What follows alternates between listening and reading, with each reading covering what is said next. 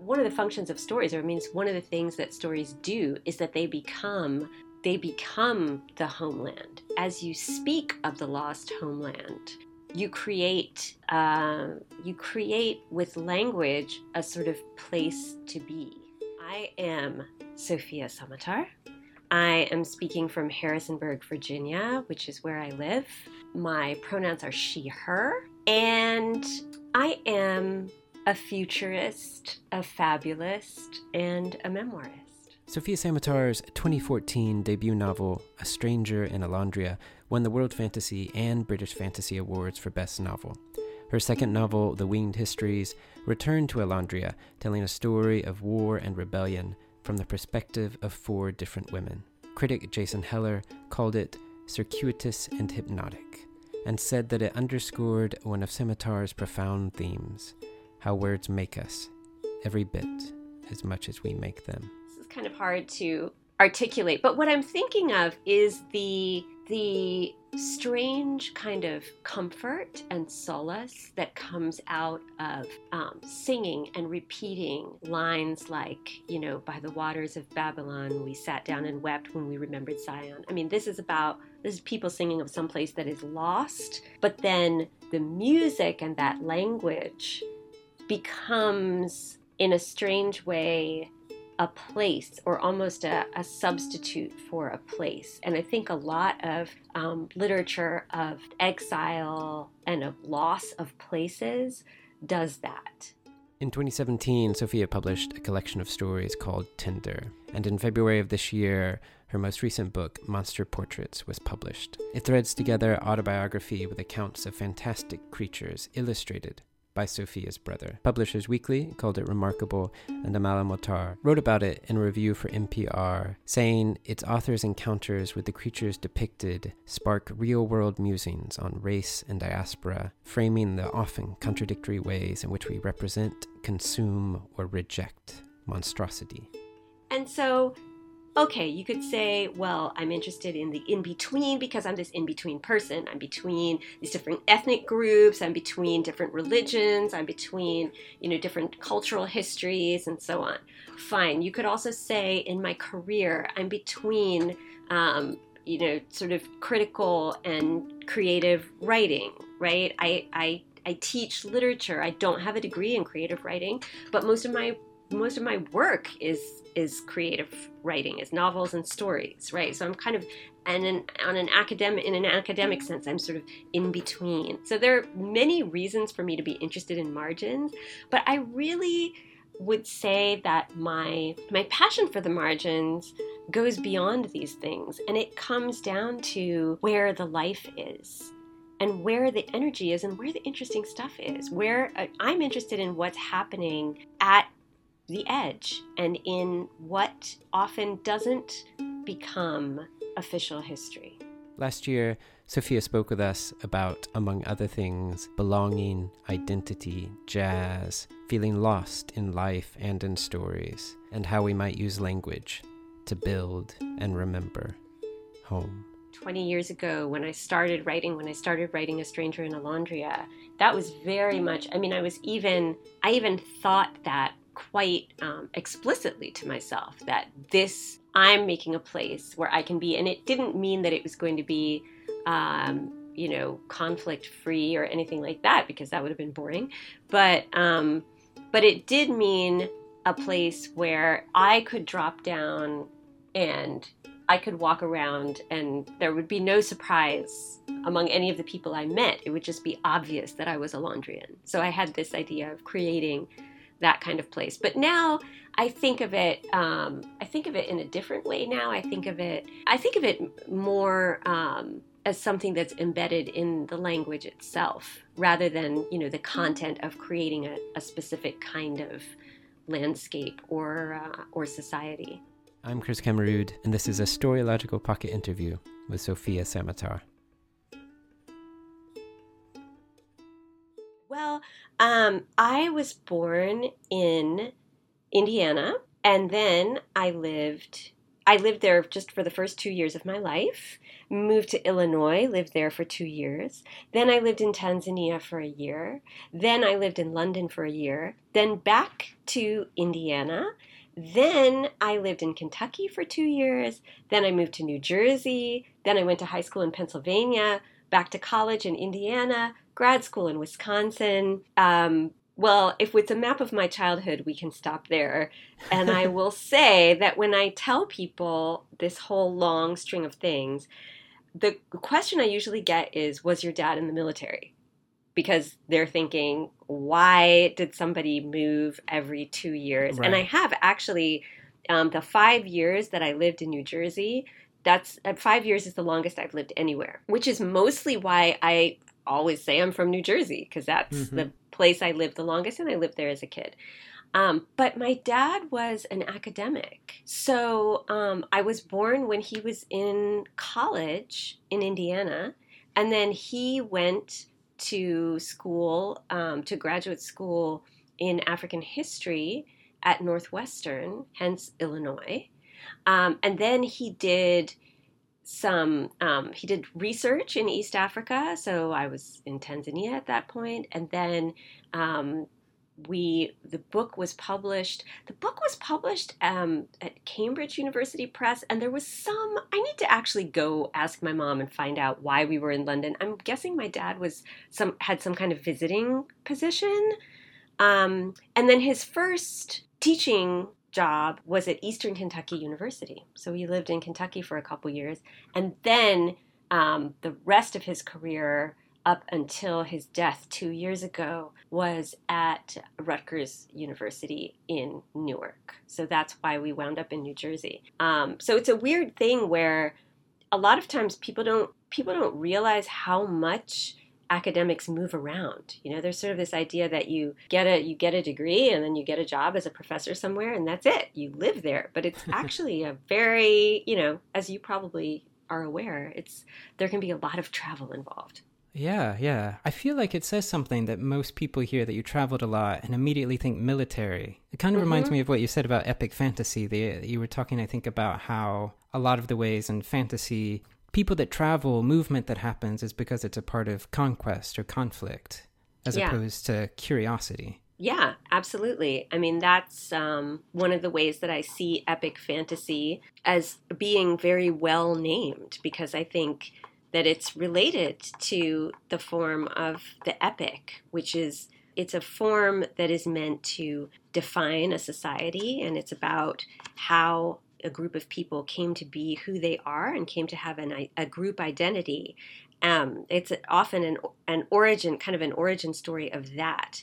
And so it has to do with large migrations of people, and it's quite triumphalist often, because people are telling a story that they want to be repeated. This is how they want to be remembered. And so a lot of times it has to do with all the people that they fought and overcame and how a great leader triumphed or something like that. Was religion a part of when you were a kid, or? Yeah. My mom is Mennonite, and that is how my brother and I were raised as well. I'm always interested in what the spiritual background of people's lives is in general, but in particular, also in terms of epic fantasy, I feel like, at least from my early reading of epic fantasy, it felt like good and evil had a very Christian kind of patina over everything. Like there was good and evil, and good was going to triumph, and there was a hell and a heaven. Being raised Mennonite, I don't know that much about their tradition. I don't know what evil looks like from a Mennonite perspective, or what good looks like. That's a good question. And of course, I can only give the perspective of the Mennonite who is talking to you right now.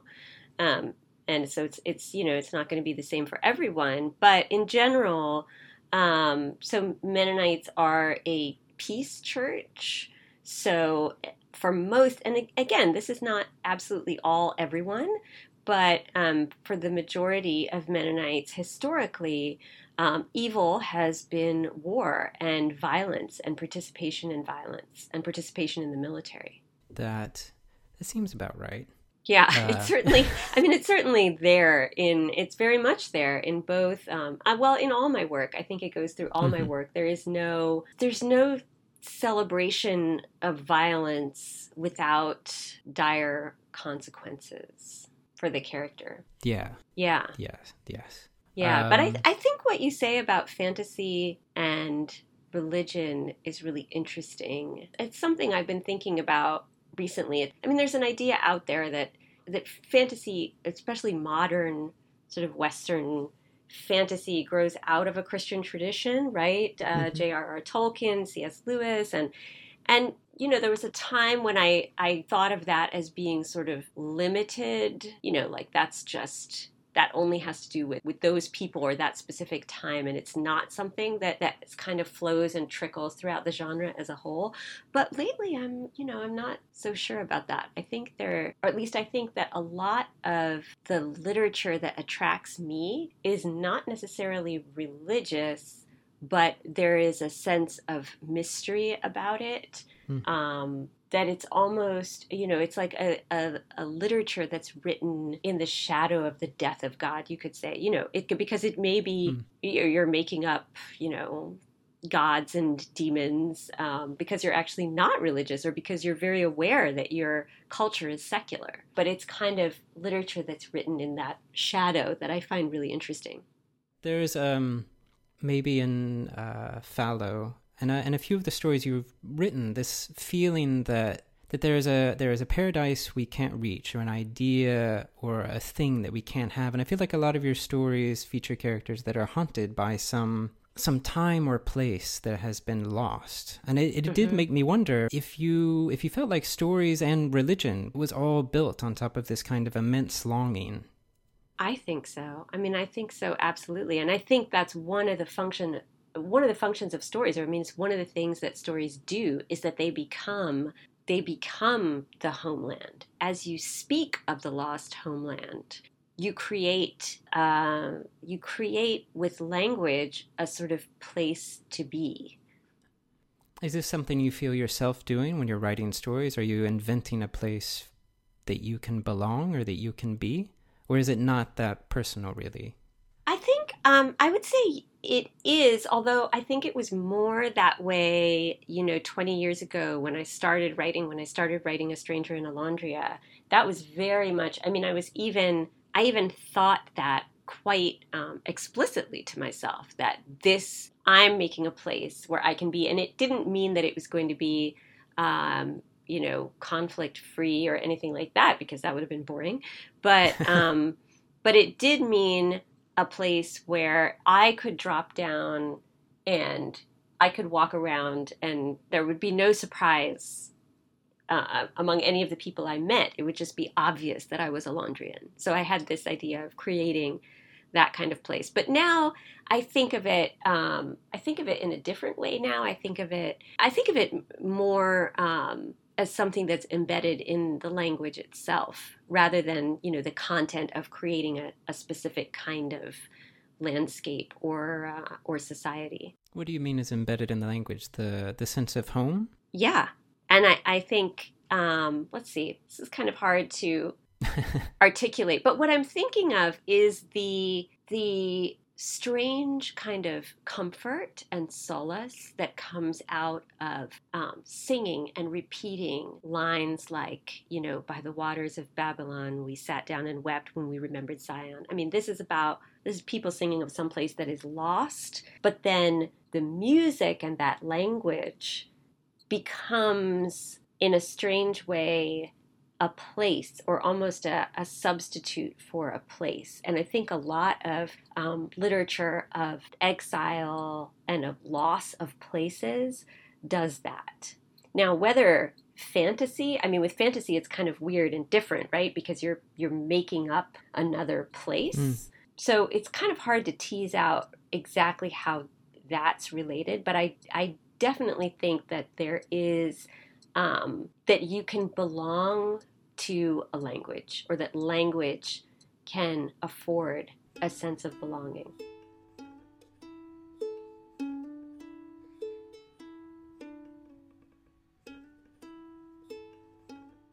There was a thing in Alondria, a quote where, I don't remember who was saying it exactly, but they were saying, "Words are sublime, and in books we may commune with the dead.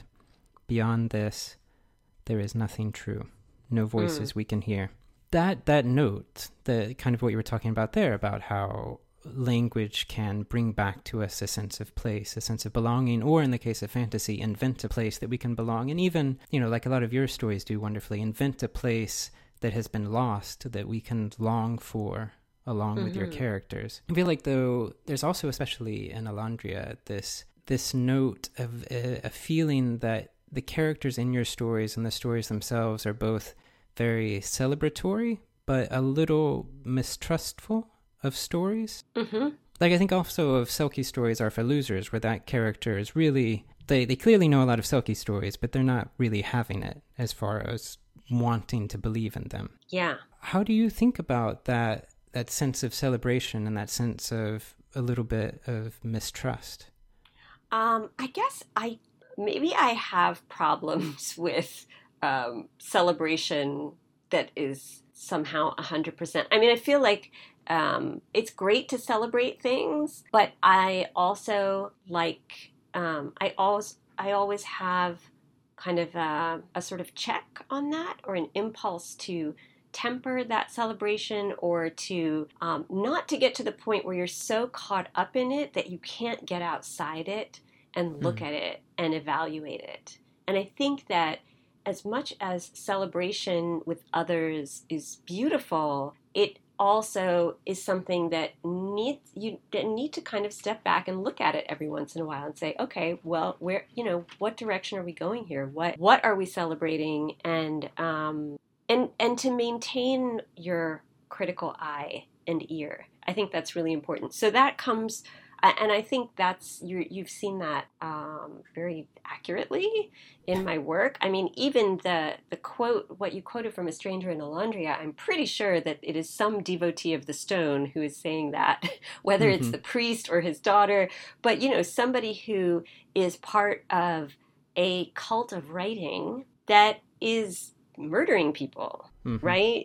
So they have these beautiful ideas about reading books and connecting with the dead and living a really very purely literary life. And at the same time, that celebration of literature goes too far. You said somewhere that in terms of your critical eye, that you feel like uncritical reading teaches you maybe more how to write. I wonder if you could talk about that, why you think the uncritical eye might help you write. But it sounds like the critical eye might help you, I don't know, be a better person. Yeah, and I also think it helps you write. I mean, I think both are important. And I guess I probably do, however, think that the uncritical reading, by which I mean a reading in which you're swept up, you're just completely transported, and you are immersed in that work, and you're not stepping outside and looking at, structure and so on.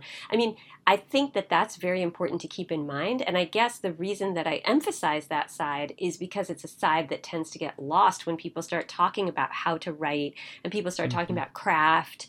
And, it all turns into this like nuts and bolts thing where people are reading things not critically as in criticizing, but critically as in analyzing structure. And I definitely think there's a place for that. And there are times when there are works that I love, and I will go back and sort of diagram and really examine structure and say, how did this person how did this person organize this story? And then I might attempt something similar. But the love is really the essential part.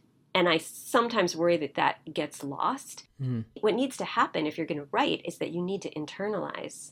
You need to internalize the language. So it's the same thing with like learning a foreign language. Okay, you study all the grammar and all that, but at some point that the goal is to actually forget that you're speaking a foreign language and it becomes yours. And you speak it impulsively and naturally. And I think the same thing about writing. So when you read, if a book is going to help you to become a better writer, you have to be completely absorbed. You have to be completely immersed in that work. And then you start internalizing structures and language and things that can't be taught with a critical view start happening. And I think those things are essential. I mean, if you don't love to read, I don't know why you would write anything. That doesn't make any sense to me. Do you remember or have any idea what the stories were when you were a kid that might have been, the earliest structures or forms that you internalized? That is a good question. Okay, going back as early as I can, earliest things that I was reading. I remember really loving Enid Blyton's Naughty books. Do you know the Naughty book? They're like this little elf and he's got a bell on his hat and he has like a gnome friend named Big Ears. And they go around and get in adventures. He's got a car. They're really weird. But those, which I read when I was little, when we were living in England, those are probably the earliest books that I can remember because I must have been maybe 5. Now, was I internalizing the structure of Enid Blyton's storytelling? I hope not. I don't know. But no, it's not fair to say I hope not. I mean, she's shaggy and rambling, but she's definitely got something because kids still adore her, all these many years later. But certainly the images and the idea of these little kind of elves and gnomes and these little secret world and little secret houses and toys would come to life and all that kind of magical imagery, I would say I definitely very much absorbed. Yeah, it does feel like your stories it's almost like your stories have other stories inside them that come to life, kind of like those toys. Yeah. Mm-hmm. Has that always been something that, as a reader, you've really adored when the stories you read seem to be made up of other stories? It's maybe my favorite thing. I love it. That is a big influence of the Arabian Nights or the 1001 Nights. Also something that I was reading pretty early in children's versions. But I love that. I love embedded narratives. I love that sense of deepening and opening and the sort of increasing complexity of the world and the material that I'm reading. I really love it. I also really love what I think of as different textures in writing. And this you find in, maybe not in the kids' versions, but in other versions for grown-ups of the 1001 Nights, where you get, not only do you have the embedded stories, but also all of a sudden there will be poetry. People will be reciting poetry. Or Tolkien, The Hobbit and The Lord of the Rings. Something I loved about those books when I first read them and ever since was that suddenly you can come across a song. Suddenly you can come across a poem. And the kind of collage feel that gives to the work in terms of the language, kind of one type of language pushed up against another. I think there's a lot of energy in that, and I really love that.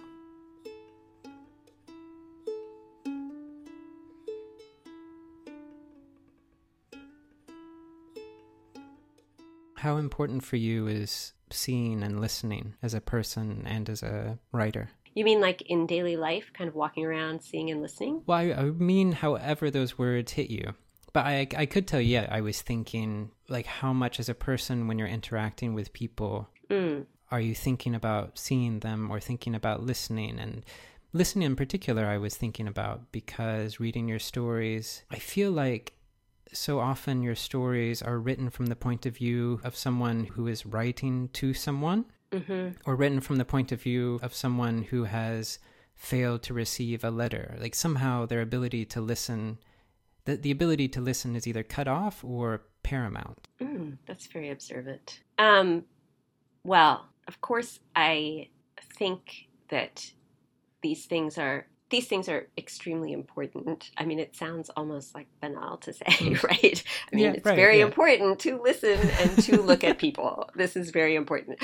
I get a lot of practice. I get a lot of practice with that because I am a teacher. And so my job involves a lot of really careful listening to students to kind of figure out where they are and then how we can go on, or if listening carefully to what they've said so that I can see what's missing, and so that I can kind of direct them or push them to think a little deeper and so on. So there's really, really careful listening. There's very, very careful reading.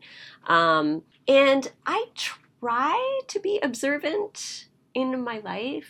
I journal, but what I'm good at is reading and foreign languages. Like those are the two things I'm really good at. And unfortunately, I'm often not that great at observation in daily life, and my memory is terrible. So notebooking, journaling helps with that. It helps me to remember what happened in my life, but I really wish that I was better at being where I am and paying attention to what's going on. Like I have no sense of direction. I'm the person who's always lost. I'm really not naturally observant. I have to really concentrate. It's much easier for me to just read a book. Reading your collection of stories, it struck me how varied they are. Like I never felt like I was reading someone else's work, but I did feel like there were all of these different kinds of writing from in terms of genre or in terms of tone. I wondered how, as a writer and as a reader, someone who loves books, how you think about voice. Is that something you think about? Is that something you care about?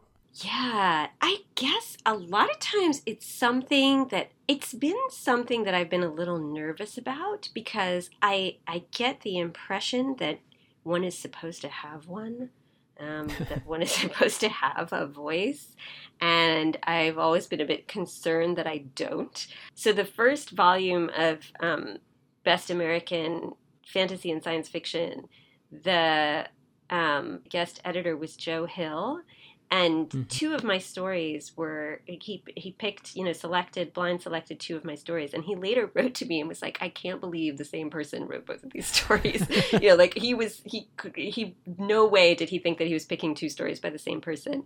And that can be seen as really cool, like, wow, I'm doing this whole variety of things, but it can also be sort of, it can make you a little bit anxious, like, do I not have an actual voice that is unique and at least to some extent consistent? And it creates anxiety because when I think of the writers that I love, each of them has a very strong voice and their work is very recognizable. So because I love those writers, it worries me that I am such a ventriloquist and that I absorb in these intense bouts of reading, that I absorb voices so much that I wouldn't say that I'm able to reproduce them. I actually don't think that that's possible.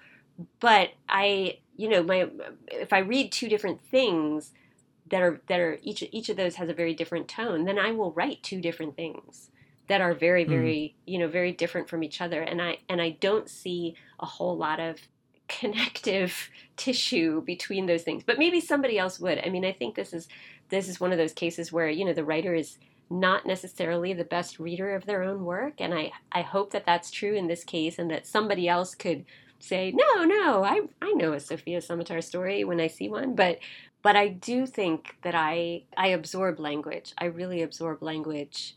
I become saturated with it pretty deeply, and that's part of what makes me good at foreign languages.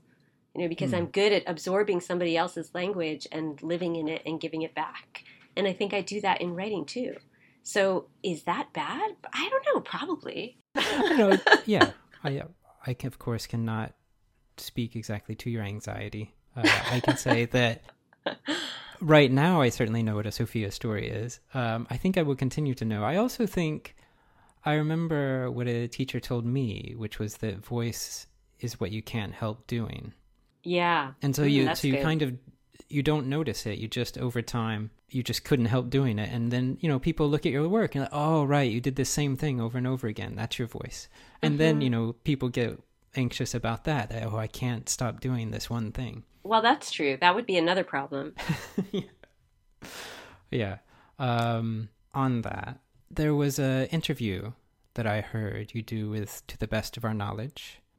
That was about an essay you had written on I don't remember I think the essay, what was the essay called? Do you remember? I believe it was Skin Feeling. And you were talking about Blackness and about visibility. And one of the things that you talked about was jazz and how you had taken a model of jazz into that essay and a feeling that the solutions you wanted to the discussions of diversity and were unpredictable solutions.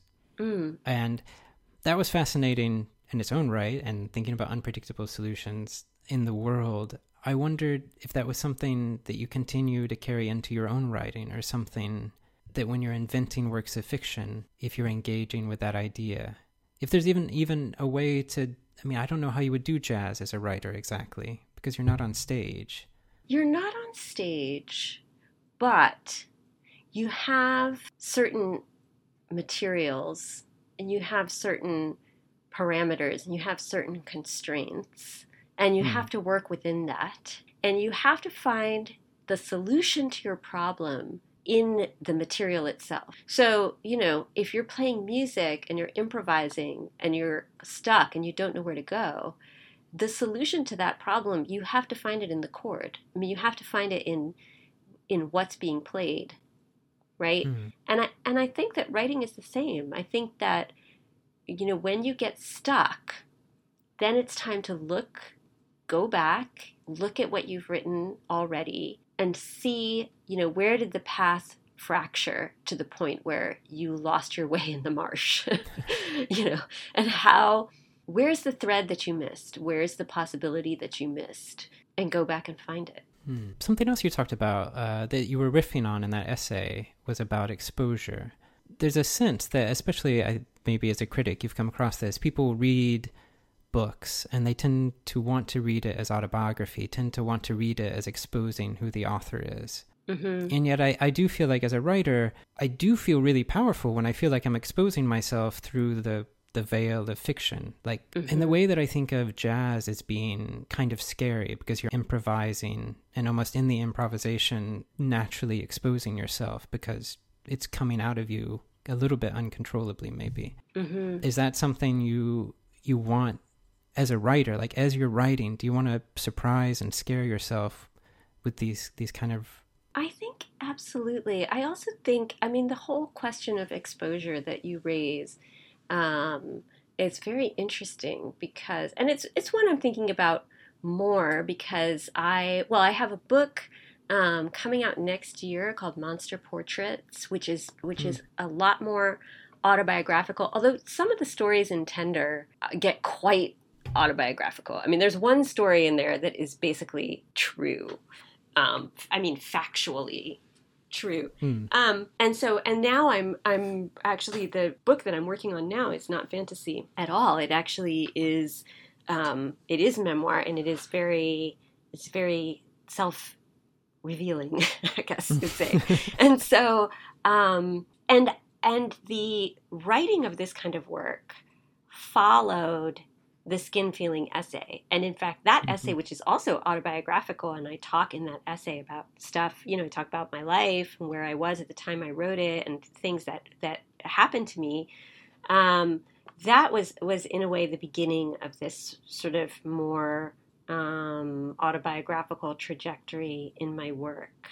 It's complicated, isn't it? Because there is a desire to be real with people. And then there is also a fear of not just of reactions to that, I think, but also of being boxed in. Because when you expose whatever it is you're exposing, that's true at that moment in time that you say that or that you write that thing. But then on the receiving end, things tend to become quite fixed, and you become like the writer of this thing. And people feel like, yes, we know you now because of this thing that you said, 5 years ago, but that you're not that person anymore. So I think there's a weird dynamic there that I, as a person who's, has published very little memoir at this point, I'm still turning over in my mind how that works. I don't really get it.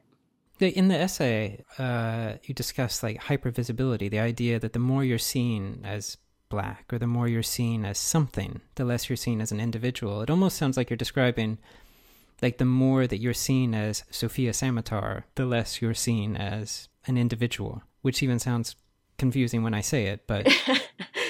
Yeah, well, I mean, I think part of the reason it's confusing is because there are a couple of different layers or levels of what's going on. I mean, there's the kind of basic level of every person who has a name being, in a sense, vulnerable to becoming a prisoner of that name.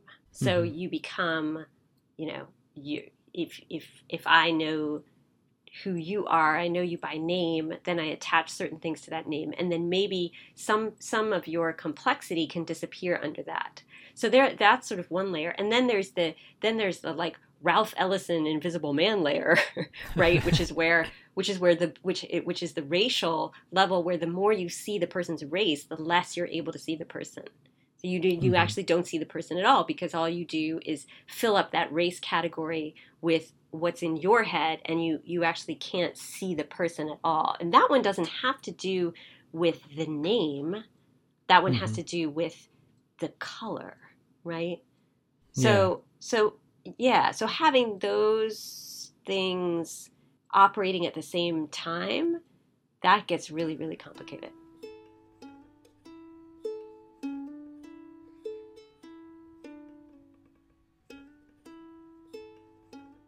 What is the question of belonging for you? I'm not sure what I mean by that, but something about it made sense when I was saying it. Yeah, does it make sense? No, it makes sense. It makes sense. Yeah. I mean, so the question of belonging. I mean, so I grew up with two cultures, actually more than two. But I mean, in my house, my dad, as I said, was Somali. My mom, Mennonite of Swiss background from North Dakota. So those are two very different kind of backgrounds, although closer than you might think in some ways. I mean, my parents both grew up with livestock, for example. My mom on a dairy farm and my dad herding camels. But, I mean, they both grew up with large animals. They both decided they never wanted to see a large animal again as long as they lived.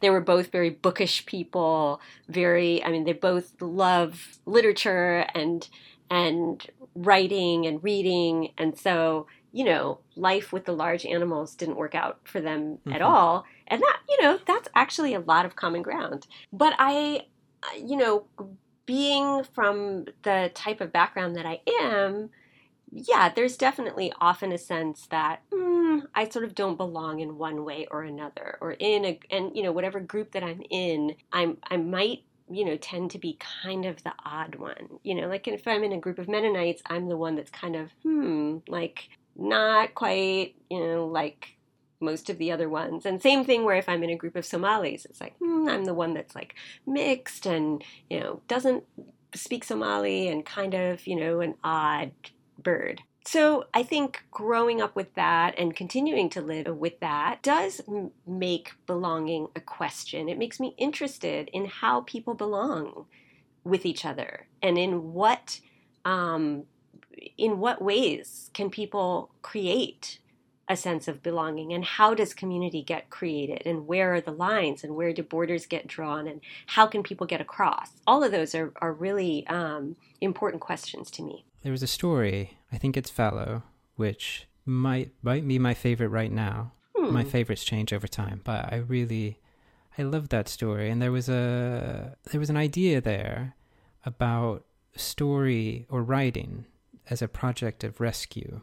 Mm-hmm. Is that an idea that resonates with you, or is that an idea that just was born out of that character?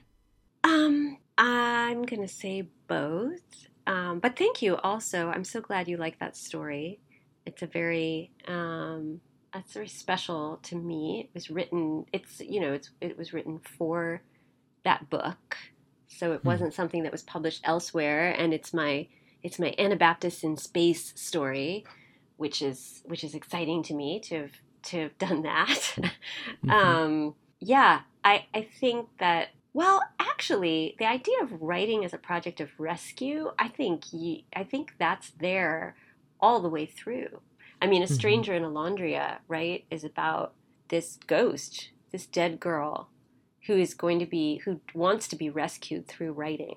And in the Winged Histories, there are all these questions about, especially women's history and what happens to it, what happens to people's memories, what happens to the people who whose stories kind of slip off the edge of that margin and are not recorded. And so there again, writing and all the writing that the characters are doing in the text becomes this project of rescue. What is it that fascinates you about margins? I have been reading your stories for a while, but in preparing for this interview, I just read all of your 3 books in a week, which was wonderful. I loved it. I did notice a lot of margins, and the story that Jevick writes of Jizavette in Elandria, she's a ghost.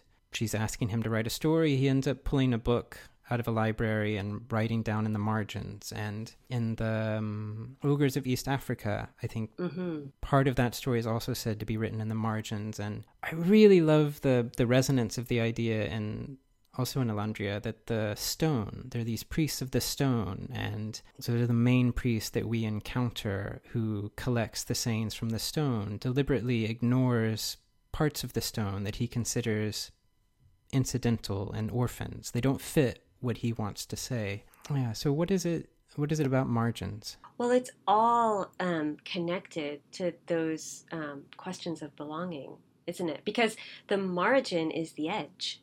So it is that space which often seems invisible. I mean, it's sort of ignored. It's not, a border is there to mark an edge. It's not really supposed to have anything happening in it.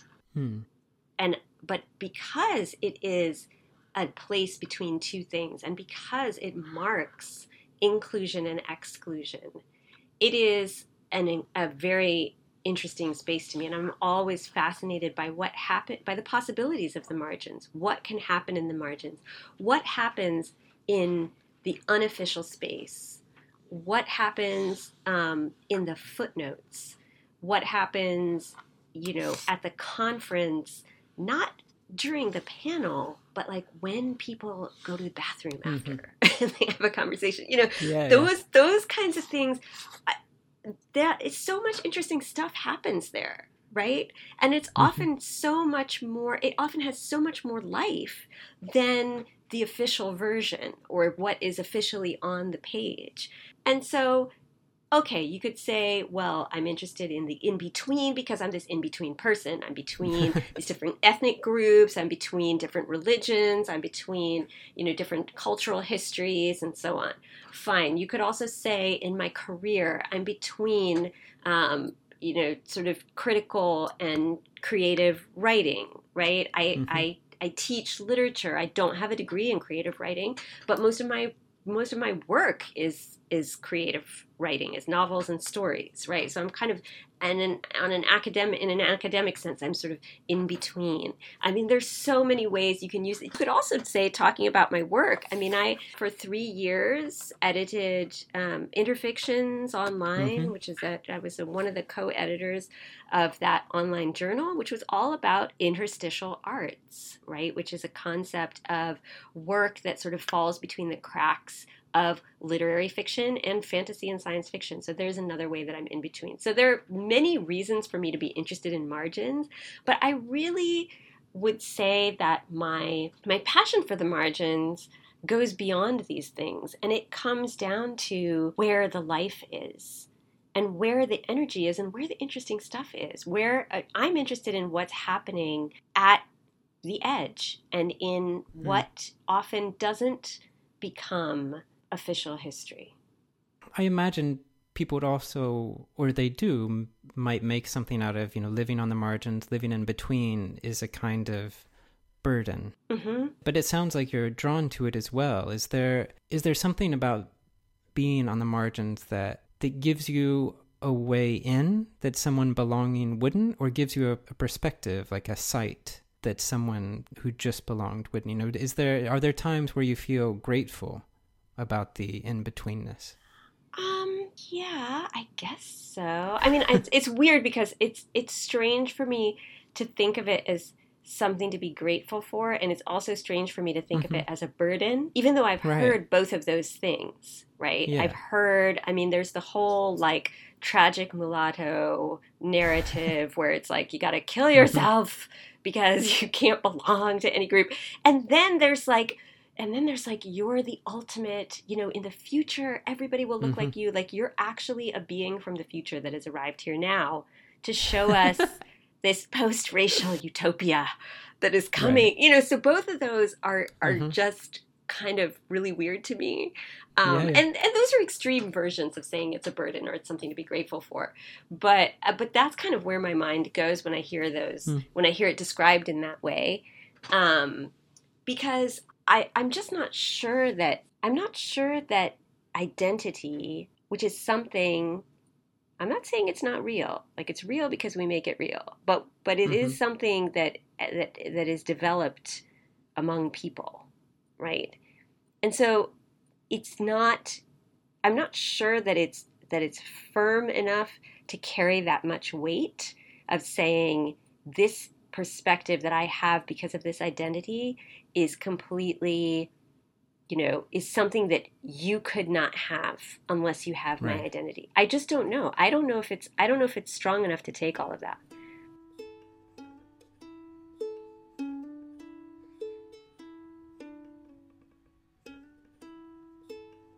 In Elandria, just the place, not even the book, just the place of Elandria, there is this, I think it was in Elandria, maybe I'm speaking empirically in this island I'm about to describe, but in Tiom.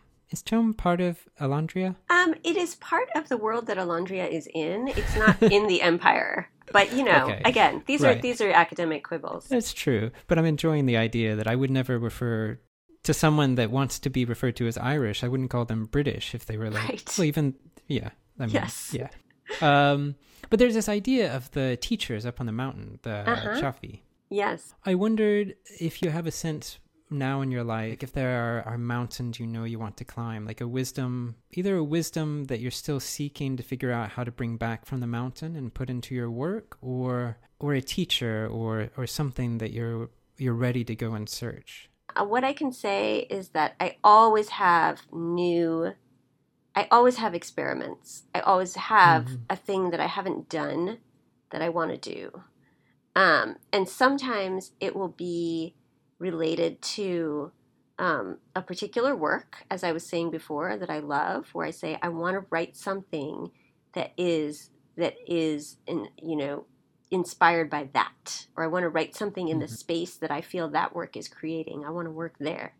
Sometimes it's that, and then sometimes it's also sort of larger ideas. I mean, you know, like having started out writing fantasy and writing the fantasy novels, and then getting more into essays after writing Skin Feeling, and becoming interested in nonfiction, becoming interested in memoir, so kind of wanting to explore that area. Lately, one of the things that I'm interested in is plot, which has always been something that I have had a fraught relationship with and often don't like. I don't like, the way people usually think of plot, or the way it's usually been expressed to me as sort of this is a series of events that happens through a story. So I really hate that, like, you have to get a character from A to B. And the idea of planning, I never was somebody who, makes outlines and plans what's going to happen in the book.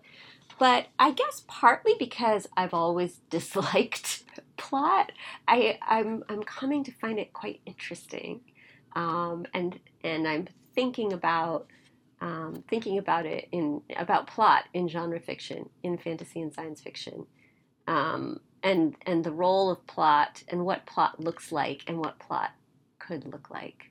So that's, I don't know, I might write like a meticulously plotted novel someday. You better cut that out of the interview. People are going to listen to that. Yes. Yeah, I can do that. No, I'm kidding. You can leave it in there. I don't care. There was something that I really love in your writing, which is I feel like occasionally you will break a scene or a person down into nouns. I don't remember now if it's in Winged Histories or Elandria. Maybe you'll recognize it.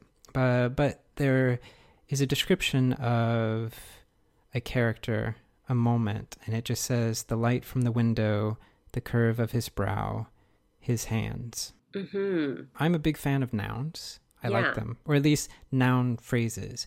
And what you were talking about plot, though, I do feel like from my brief time in academia of writing, there was a certain emphasis on the idea of characters were defined by action, and Yes. action is what made a story. And yet, Mm-hmm. when you break that scene down into those nouns, it's the feeling of what the character sees. You are showing me where emotion lives.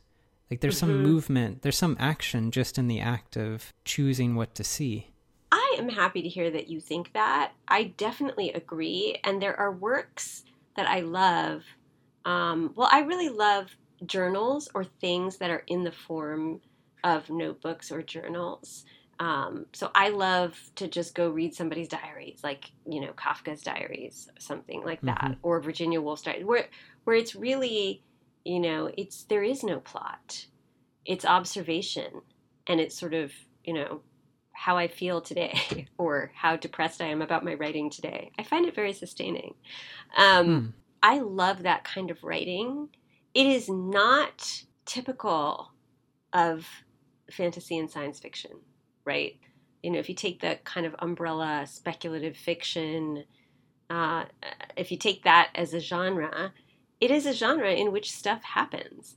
And, the first people to read A Stranger in Alondria, their biggest criticism and what was really annoying them was that Jevick was so passive.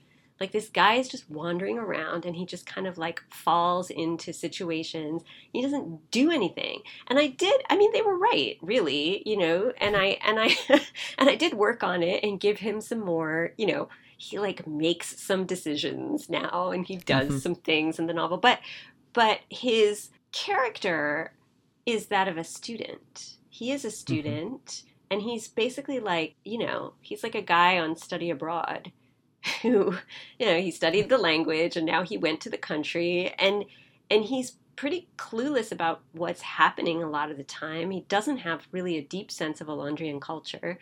And so he is he's observing, and he's taking in what's around him. And I think that's legitimate. I do. And I think it's interesting. I think it's interesting to read about. Obviously, not everyone agrees, but I think I find characters who are observing fascinating. I find a character's vision fascinating. It really intrigues me. One of my favorite bits of writing advice, a writer named Michael Knight told me, more important than what a character was thinking was what they were seeing. It's something I enjoy when I see other writers do it, that by the careful choosing of some detail, that gives me more than anything else. That's good. I like that.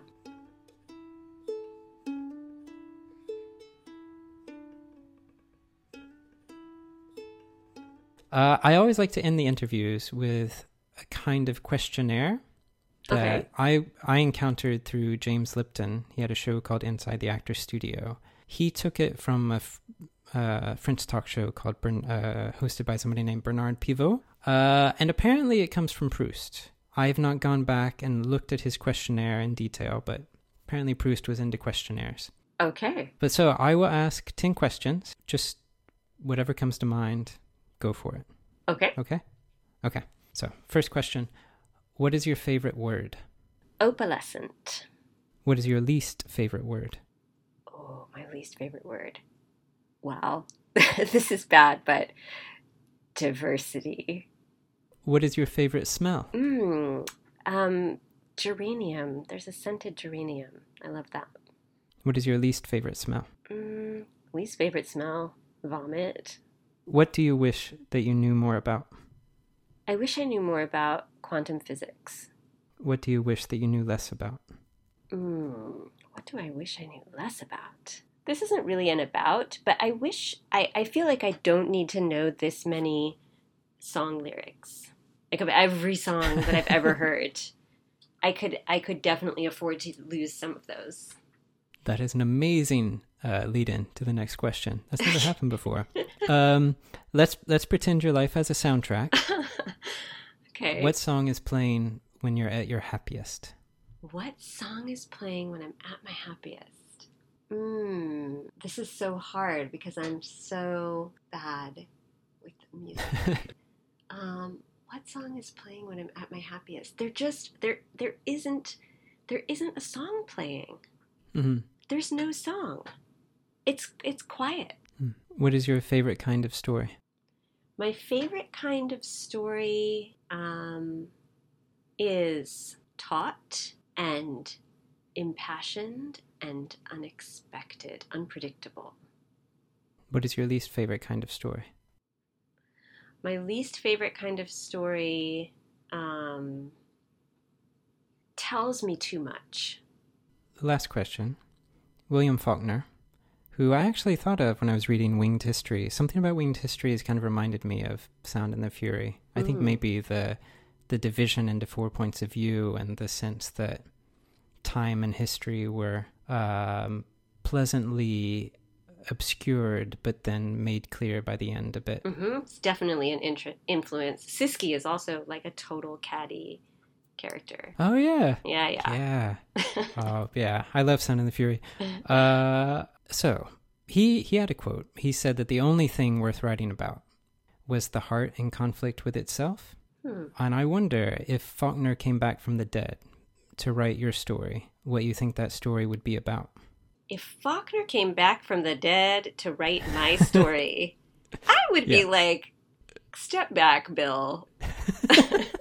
This is not yours. You can't. I don't believe that William Faulkner could write my story in any way that I would find acceptable, actually. But to address the question, okay, say the last part one more time. Wait, the part where he comes back from the dead? Yeah, he comes back from the dead. Okay, no, say his quote. The only damn thing worth writing about is the heart. Yeah, the human heart in conflict with itself. Yes. And so if he came back to write the story of my life, what would he write about? What would be that kind of that central conflict of the heart? Right. Yes. Okay. What would he write about? He would have to write about writing, which is something people say you should never do. Everybody says people don't want to read books about writers. I think that's false. I love to read books about writers.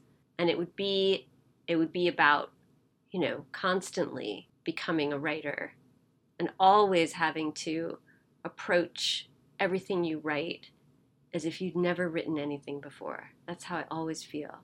I'm like, why can't I learn? Why don't I, why isn't there progress where, you've done something and then you do the next thing and you're like, yes, I learned this and I know how to do this. No.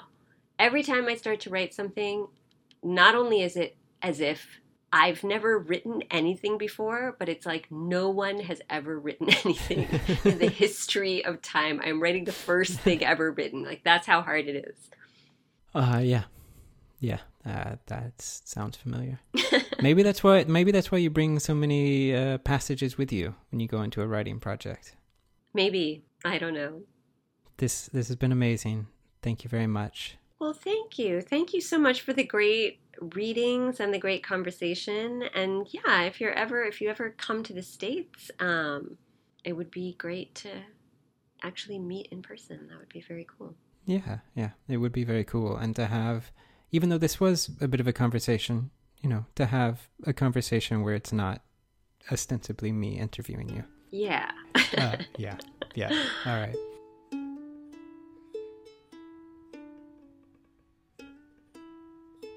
You can find more about Sophia at her website, sophiasamatar.com. You can find a version of this interview featuring informative footnotes and an illustrious illustration of Sophia by our very own E.G. Kosh at our website, storylogical.com. While at our website, be sure, if you haven't already, to subscribe to this podcast and check out our past episodes and interviews. Of particular interest, perhaps those episodes in which we discuss Sophia Samatar's stories. Look for links to those past episodes in our show notes. You can find and like us on Facebook at facebook.com/storylogical, and you can follow us on Twitter at storylogical. I'm on Twitter at Kuvols, and you can follow E.G. Kosh on Twitter at, you guessed it, E.G. Kosh. Storylogical is a podcast about stories, in particular short stories. In particular, any sort of short story that amazes us. Sometimes we talk about stories in Clark's World, sometimes we talk about stories in Granta. Occasionally we talk about comics. Every episode we discuss how stories work and why they matter, and what it is about these particular stories that we love more than anything. If you want to support us in sharing that love, there's a few ways you can do that. One, you can leave a review on Apple Podcasts. That helps people find us, which is pretty awesome. If you are constitutionally, religiously, or otherwisely opposed to Apple, you could pick one episode, for example this interview, and share it on social media, making sure to tell people why it is that you love what you love. 3, you can head over to our new Patreon page at patreon.com/storylogical, where you can pledge any amount of dollars a month and receive access to our patron-only feed. If you pledge $3 a month, you will receive a newsletter from me called Chris Reviews Everything, in which I generally fail to review everything, but it's the thought that counts, right? Thanks for listening, readers. Happy reading.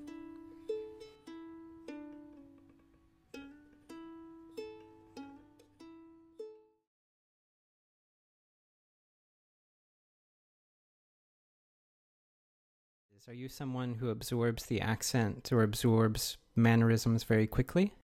I do. I mean, my accent is muddy. It's muddy and it's changeable. So it changes depending on who I'm speaking to. Like my kids can tell if I'm on the phone with my uncle, if I'm on the phone with my brother. Yeah. Somehow the people we're talking to kind of make us into different people. Like, I feel like not just the sound, like we become slightly different people when we're talking to them. Absolutely. And if you're speaking another language, I find it's even more pronounced. Like, I feel like I have whole other personalities in other languages. Do you have names for the different personalities, or can you describe the different personalities? I've never given them names, but I think... that might be healthy. I think I feel like in Arabic I'm definitely more even more enthusiastic than I am in English. I use a lot more gestures, and I don't know. I feel like I'm more dramatic in Arabic than I am in English. And the gestures come with it. Like it's not just the words, it's like a full body experience. Yeah, absolutely.